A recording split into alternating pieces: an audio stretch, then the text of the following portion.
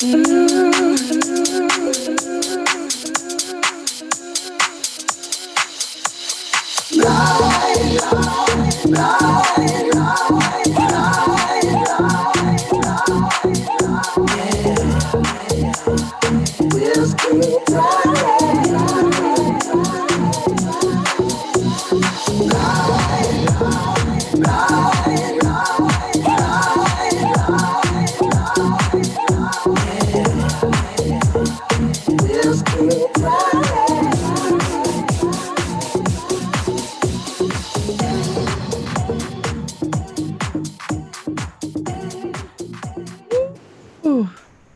Good morning. Welcome back to the second hour of Love Babs Love Talk. I'm delighted this morning because I get to talk a little politics.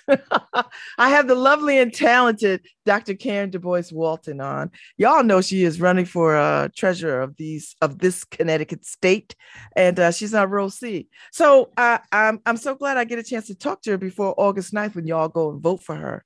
I don't even know if I could be doing that, but I just did it. So Karen, tell me, what's it been like to run at this level? You've been all over the state. I follow you on Instagram. I follow you on Facebook. I follow you on all the other social media sites. And I see you are in these smaller towns and other places. What's it like to zigzag the state? And what are you hearing? Well, good morning, first of all, and thank you. It's always good to be with you. You know, I love you, love Babs. This has been so much fun. We have been using this theme of getting into every community we can possibly get to on main streets and Elm Streets, because the concept is my work has been helping families who are everyday families working hard to make ends meet. And so we want to show that, others might be working Wall Street or corporate law jobs, but the work I do has been the work that really hits folks at home. So we have been to really the big cities. We've certainly been in Hartford and Bridgeport and New Haven and New London and Stamford and right, all of those. But we've been in the suburbs. We've spent time in Hamden and in the small towns, right? We've been in Haddam, East Haddam, and in Washington Depot, and all over the state. And it's wonderful. It's wonderful an opportunity to talk to people about what I've done and my vision for the treasurers and why people should care about the treasurer's office, because it's not first of mind for a lot of folks when you think about elected office. I think you're right. So you came out of the Democratic convention without the nomination. And the person who got the nomination, Eric Russell, lovely young man. I met him a few months ago at a bourbon and cigar party. He was charming, lovely, smart, everything we want young Black men to be. His husband is a lovely person.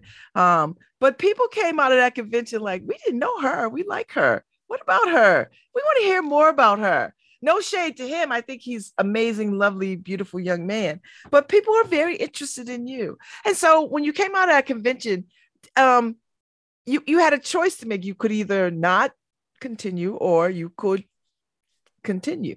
So what was that? What were those moments like when you got this groundswell of support about, we think you should do this? That's exactly what it felt like. It was a groundswell of support and energy. When you think about this race, right?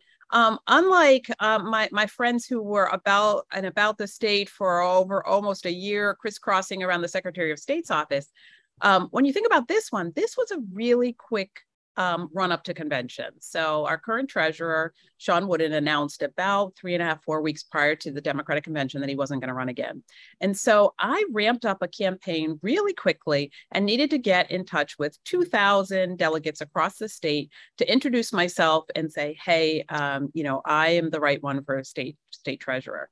And I was up against two people who honestly had served as party vice chair. They knew all of those folks. They had their numbers in their programmed in their phone while we were still, chasing down meeting them. So we knew we went in there at somewhat as at a disadvantage to get in there. But we knew that if we could reach people, touch people, and share our story, that we had a compelling story to tell. So we spent the time getting to as many delegates as we could, and then getting to convention and talking to folks and getting an opportunity on stage to introduce myself. And people were very receptive, and they said, wow, we wish we'd known you. And now that we know you, like, this is great. We love you. And it's so hard.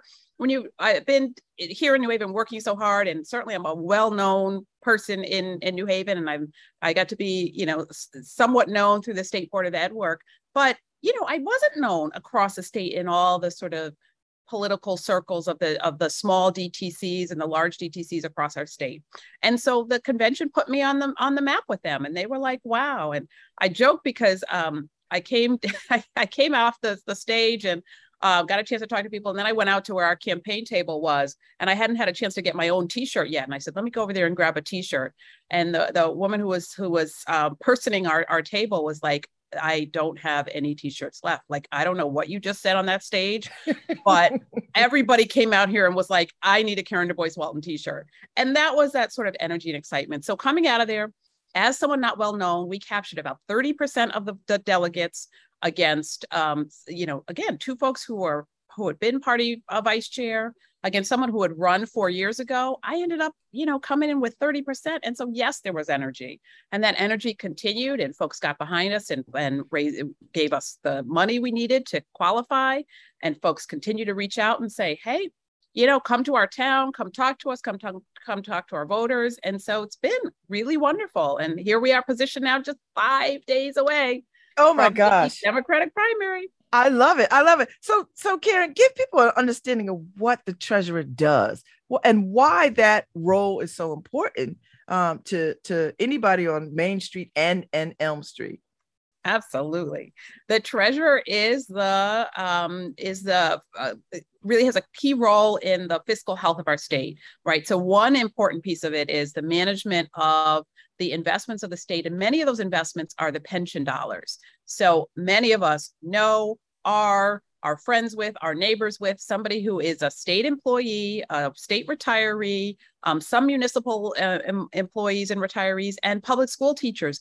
Their retirement funds, the promise was made to them: do your best, work hard in these jobs, and we're going to pay you a fair wage, good benefits, and you're going to have a pension one there for you at the end. Well, the state is responsible for managing that, and the treasurer's office manages that.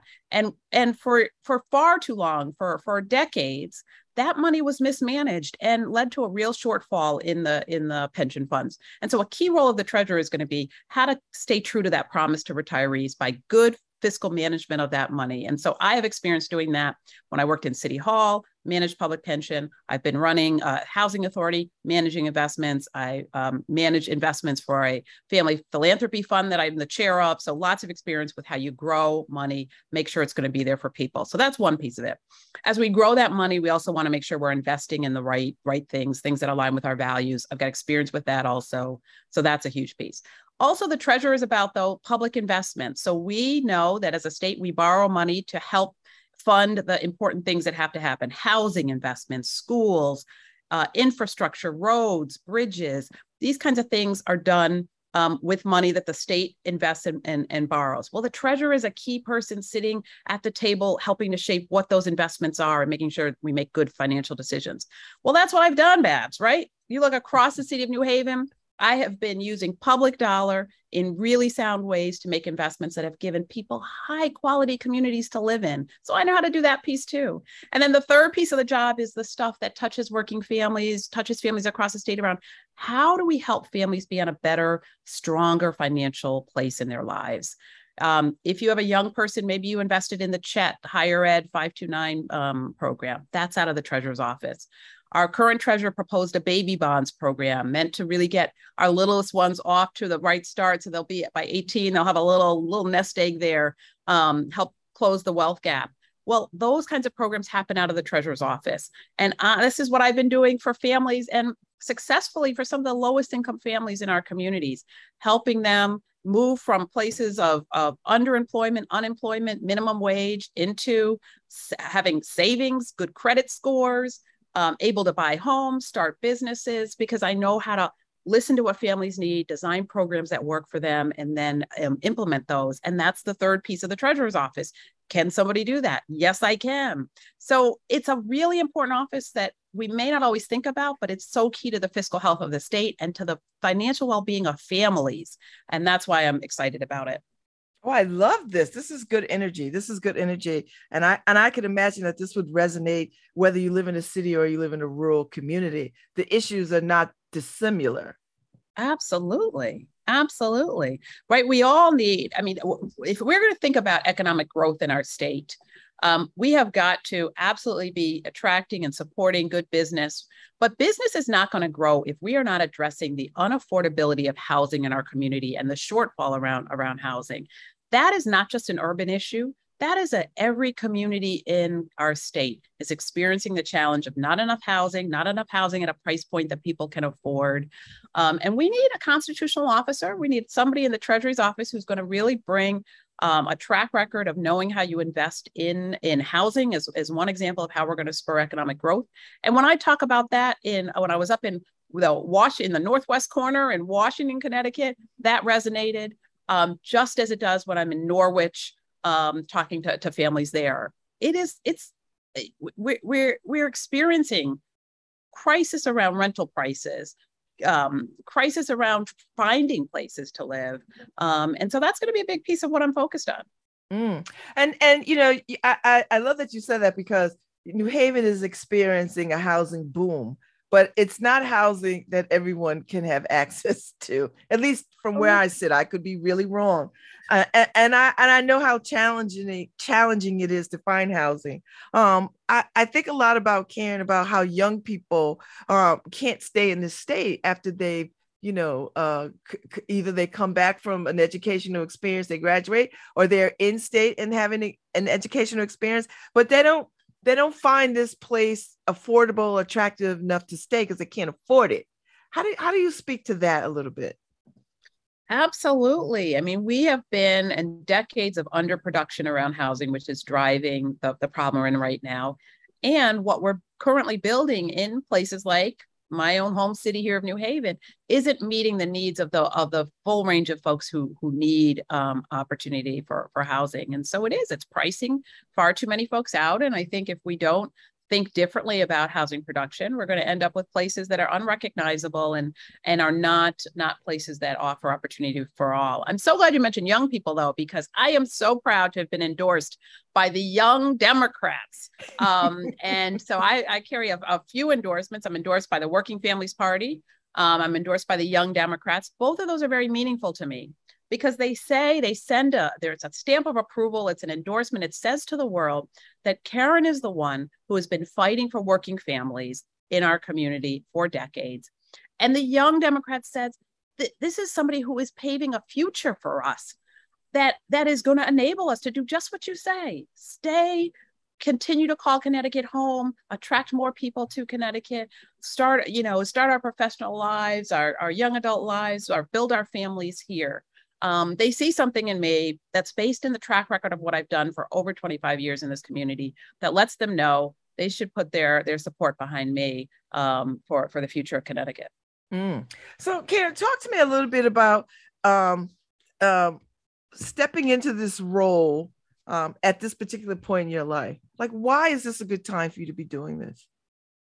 This feels like the perfect time to be doing this, because the first part of my tenure at the Housing Authority of New Haven, Elm City Communities, we had a lot to do to right the ship here internally and to work on our own portfolio. And so we were consumed around that and have done a tremendous job.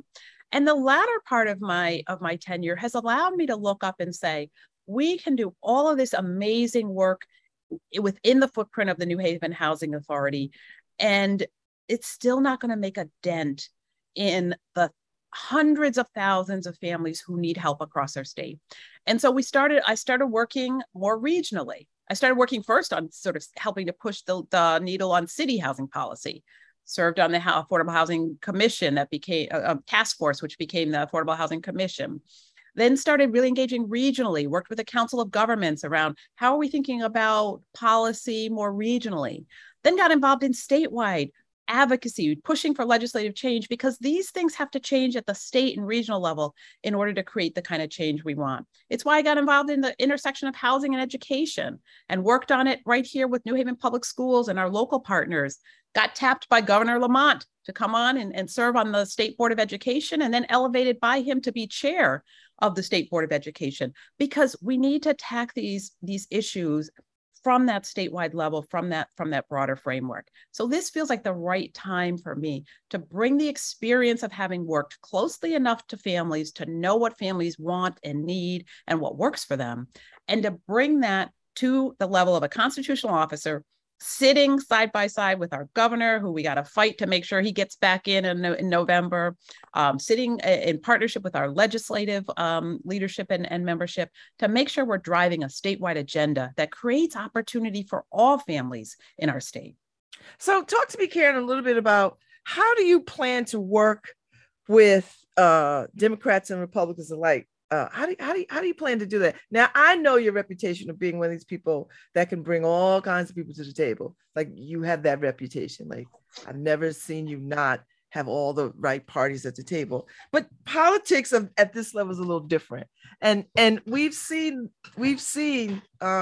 partisanship, bipartisanship go awry. How do you bring all these disconnected pieces together under the realization that listen, this is how we have to spend this money, or this is what this money can do? How do you plan to bring people to the table to talk about those kinds of issues? Absolutely. Look, I am unapologetically focused on we need to get Democrats back in office at the statewide level, because we see that the agenda of Democrats is what serves hardworking families across our state. It's an agenda that's pushing for inclusion of all voices, to make sure everybody's vote counts, and it's an agenda that's pushing for tax relief and economic growth for all families. It's an agenda that's focused on women's rights and reproductive rights and justice. We know who's aligned there.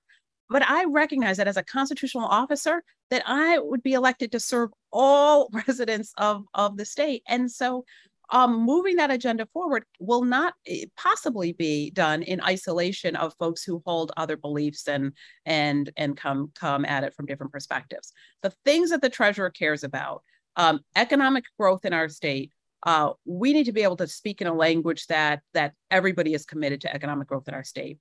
The things that I care about around housing production and good public sector investments, that we need to be able to speak about in a language that benefits everybody. Because whether your town is led by a Republican first select person or mayor, or a Democratic first select person or mayor, towns need investment in order for us to grow.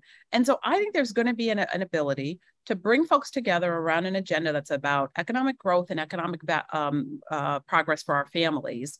That's going to enable us to put some things on the table and priorities, and then move them forward. Mm-hmm. But it's got to be done, I think, with that vision at the top that aligns with what working families need, and I believe that to be a Democratic vision. Now, you're no stranger to the conversations about how do we have economic growth and do some tax reform, of some property tax reform, some tax reform, because people feel very sort of strongly that they're getting less and less and less as their tax base goes higher. Not an unfamiliar conversation at all, right? And we have to recognize that as a state, the state has really gotten itself on much stronger financial footing under the leadership of our current administration, Governor Lamont, Lieutenant Governor Bysowitz, the legislative leadership that have moved us forward. Much better position fiscally than we were 4 years ago, and they deserve credit for that. And yet, and still, we all know that it is painful to go to the gas pump, and it is painful to go to the grocery store and have your bill easily be $50 higher than it was a few months ago. And so people are feeling that economic pressure, even as there are signs of more solid economic footing for the state.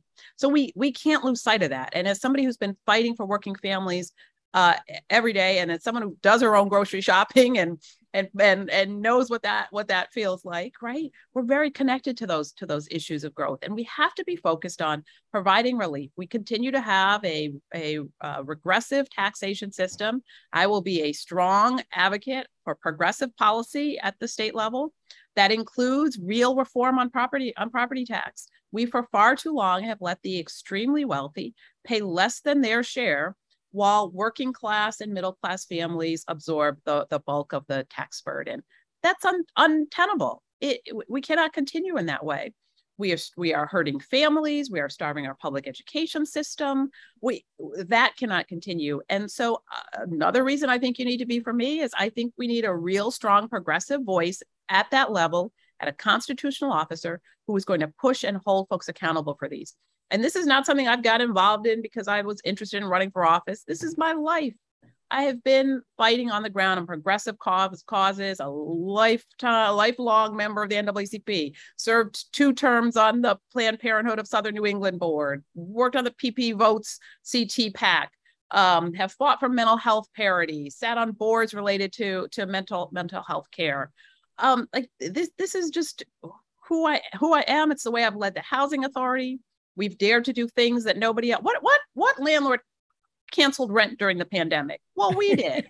Like, we lead from a place of value that says we understand that our funding was tight during the pandemic, but we could absorb that as the housing authority multi-million-dollar entity. We could absorb that far more than passing that down to our residents who are lowest income families who were hit hardest by the pandemic. We have to keep focused on who are we really here to serve and how do we make government really work for folks. And that's the voice you get from me. And again, it's like, you could say, oh, she talks a good game, but you don't just have to listen to what I say. I got a 25-year track record behind me of what I've done that really shows that that's the way we lead. So Karen, I know that you chair the Education Commission. What is it? The State Board of Education. Yes. Now there's a whole lot of conversation about education in the state and how, and this is not just unique to Connecticut, but for the sake of we're in Connecticut, we are reimagining, or at least I think we ought to start reimagining how we educate children. But talk to me a little bit about reading readiness and what schools are doing, and are we still having fights about charter schools and their relevancy, and are they taking money away from the education program? Talk to me about what you know, where we are educationally. Absolutely, right. We just saw Connecticut be ranked by national rankings as having the #2 school district in the entire country. And so that should be something that absolutely we can say, wonderful. There are things that are working amazingly well across the state in education. But to keep that as the takeaway and fail to address the fact that there continue to be huge disparities in opportunity and disparities in achievement and disparities in the way we're funding and the disparity in the outcome that we're achieving for kids would totally miss the mark and would leave far too many kids behind. So as chair of the state board, I'm thrilled to be there and able to support a commissioner who's focused on equity, be surrounded by board members and a team at the SDE who is focused on the fact that ranking #2 is great, but it means nothing if we aren't providing a #1 public school education for every child across our community. So we're really focused on a few things. One is absolutely we need to address the continued inequities in school funding, and that goes without saying, and it's part of why I push for progressive taxation reform and on that front as well. But we need to ensure that every learner in our public school system has access to teachers who look like them and represent the diversity of our state, that those teachers are equipped to teach a curriculum that represents culturally relevant and a truthful curriculum that really tells absolutely it's going to resonate and connect with the students in the classroom, that we're creating classrooms where kids have opportunities to interact and learn with people who represent the diversity of our state, and that we're addressing the social emotional needs of our learners and our educators and the folks, anyone who's touching our children. And so if we stay anchored to those things, that's where we need to go. There are a ton of debates. People have come and been very vitriolic in front of the State Board of Ed about curriculum and are we teaching critical race theory and should we be doing that? We had ardent debates, people coming in saying, you know, we were damaging our kids by requiring masks and COVID safe practices. Those national debates, they are absolutely alive here in Connecticut. And so we have to remain. Look, if you followed the Guilford Board of Ed election, the most recent one, right? I did. It played out right there. So there are absolutely ardent debates about this. We have got to remain focused on the fact that every young person, every learner must graduate our schools ready. And if our kids are not reading at level, if our kids don't have numeracy skills, if our kids are not exposed to the things that are going to prepare them for the careers of today and the future, then we're doing a disservice. And so I think every district across the state needs to take a real hard look at how they're preparing kids for the diverse world they're entering into. Even those schools that score at the top on most rating lists need to take a hard look at, are we really preparing our young people for the diversity of the world that they're going into? Have we really provided an equity frame to their education, a culturally relevant frame to their education? And I will continue to work passionately on this, whether I am continuing as state board chair or when elected to treasurer and step away from that role as treasurer. That is something that I don't think there's anything more important and no greater public trust than the care of our young people and their public education. So you will not be the first Black woman to be treasurer of Connecticut. That path was already been laid. So talk about where this lands for you now as a woman of color, as a Black woman specifically, and stepping into this arena. It's still very difficult. It's still very challenging. Raising money is still hard. Talk a little bit about what this means as a Black woman and how you maneuver this and walk through the world as that. You know, Black women remain the backbone of the Democratic Party. We're the backbone of a whole lot of things, right? Backbone of the Democratic Party. And we absolutely should be respected in the process and wield the sort of influence in the process that correlates to the amount of political power, political votes that we deliver, and the power that our vote carries. So I've been very proud to be working and carrying forth a voice that represents and recognizes this large aspect of our population, Black women. I've gotten support across the board. There are many people who recognize the importance of having representative government and being able to see yourself in it. And the fact that that pretty much regardless of how our ticket shakes out, that we're going to have a Democratic ticket that is a diverse ticket. That's great progress in our state, because it's beginning to look more and more like our state. So that's really important. But it is hard. It is hard to be not part of the network that historically has led and controlled politics. It's hard to break into those circles and networks. There are conversations and stuff that gets passed down in those informal ways. When you're an insider, that doesn't happen when you're an outsider, and so you got to fight your way in and show up and make sure it happens. You know, and then that's the challenge. I'll tell you what has been amazing has been the level of support that I have gotten, yes, from other Black women, but the broad level of support across all demographics of folks who have gotten behind and say, this is, yes, we're excited that you're a Black woman in this race, but we're excited you are more than qualified for this role. We are able to get behind you because your career in public service aligns with the treasurer's office, your financial management service, your background, your public service background, your public investments, you're working for working families, all of that positions me perfectly for this role. And people have been excited to jump on for that. Mm-hmm, mm-hmm. And so talk to me about the work ahead. What are you going to do in these next 4 days?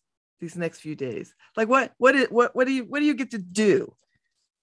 Keep finding myself in every possible corner of the state I can where there are voters, making sure people know August 9th is the Democratic primary, that your voice is important and your voice is demonstrated through your vote. So to come out. So I will be in as many places as one can possibly be over the next 5 days, talking to folks. We have a great turn out the vote kind of operation. I'm so thankful to be endorsed by the Working Families Party. They are a force.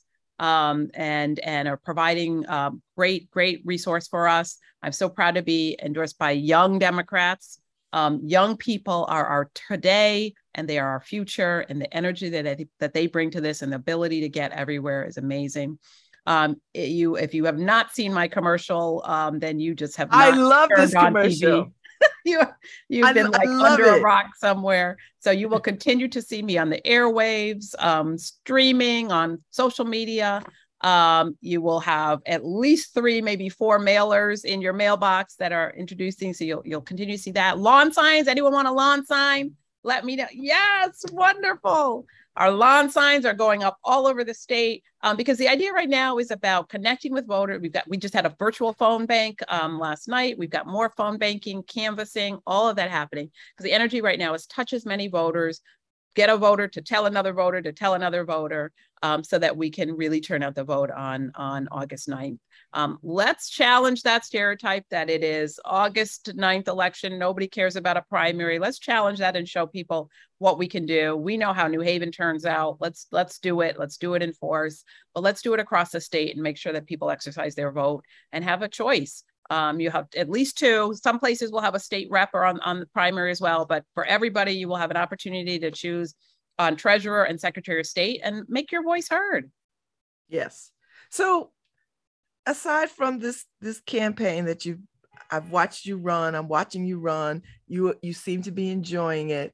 How do you take care of yourself through all of this? Because it cannot be easy zigzagging this state. And Connecticut is not a huge state, but it does take time to get across it.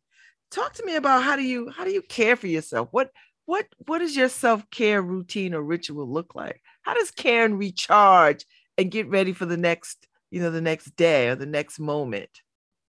Let me tell you, if I am in any way possible to make my route zigzag through New Hallville, I drive by and see if the porch party is happening, so that I can join Bab's porch and sit with, because I do recharge. I recharge in the company of the people who love me and have loved on me for forever, right? So I've got an amazingly supportive husband. Shout out to Kevin Walton.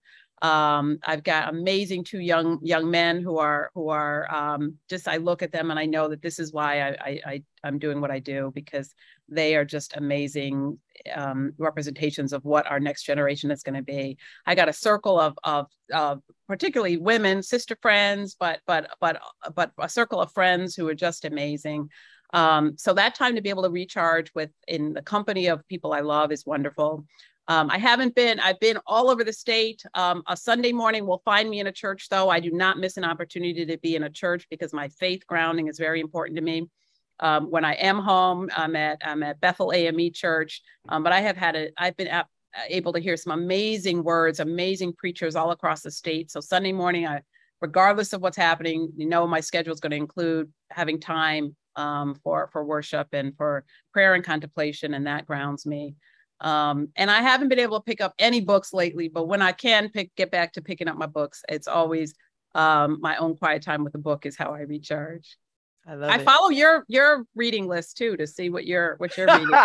400 Souls is it's next to my bed, but I will crack it. I haven't gotten it. But I know that you just finished it or you're about to finish. No, I finished it. I moved on to a couple of other things, but it is a life-changing read. I mean, you think something about our history in this country since 1619, but when you hear the personal stories, or you hear stories that you don't get access to because it's just not taught, it does excite you for what the possibilities could be for us in this country. I will say that. So when you're a treasure and you got some time. I do miss my books. You get to it. Thank you so much for your time this morning, Dr. DuBose Walton. I am a huge fan, and I know people have already let me know that they voted absentee because they were going to be away and they didn't want to miss opportunity to cast their vote for you. So whatever happens, you are still a winner to me. So love you. I'm just grateful. So we'll keep up the good work. We all cheer for you, and we'll do all we can. And you got a friend in me forever. So thank you. You know, I'm president of the Babs fan club. So love you. Thank you so much. Thank and you. Absolutely get out and vote. Get out to vote. I'm on Rosie. Let me put this back up. So I love it. See it. I want you to see it. So thank you, Karen DuBose Walton. I'll see you out here in these streets soon. Take care. All right, Nora, play us out. Thank you so much for holding it down for Harry, who was at jury duty, and I'm sure he didn't get picked. So I'll see y'all at 12 o'clock on Pundits, where we're gonna talk about all the politics of the city today. So I will see y'all later. Thank you, Dr. DuBose Walton. Thank you, Nora, and I will see y'all.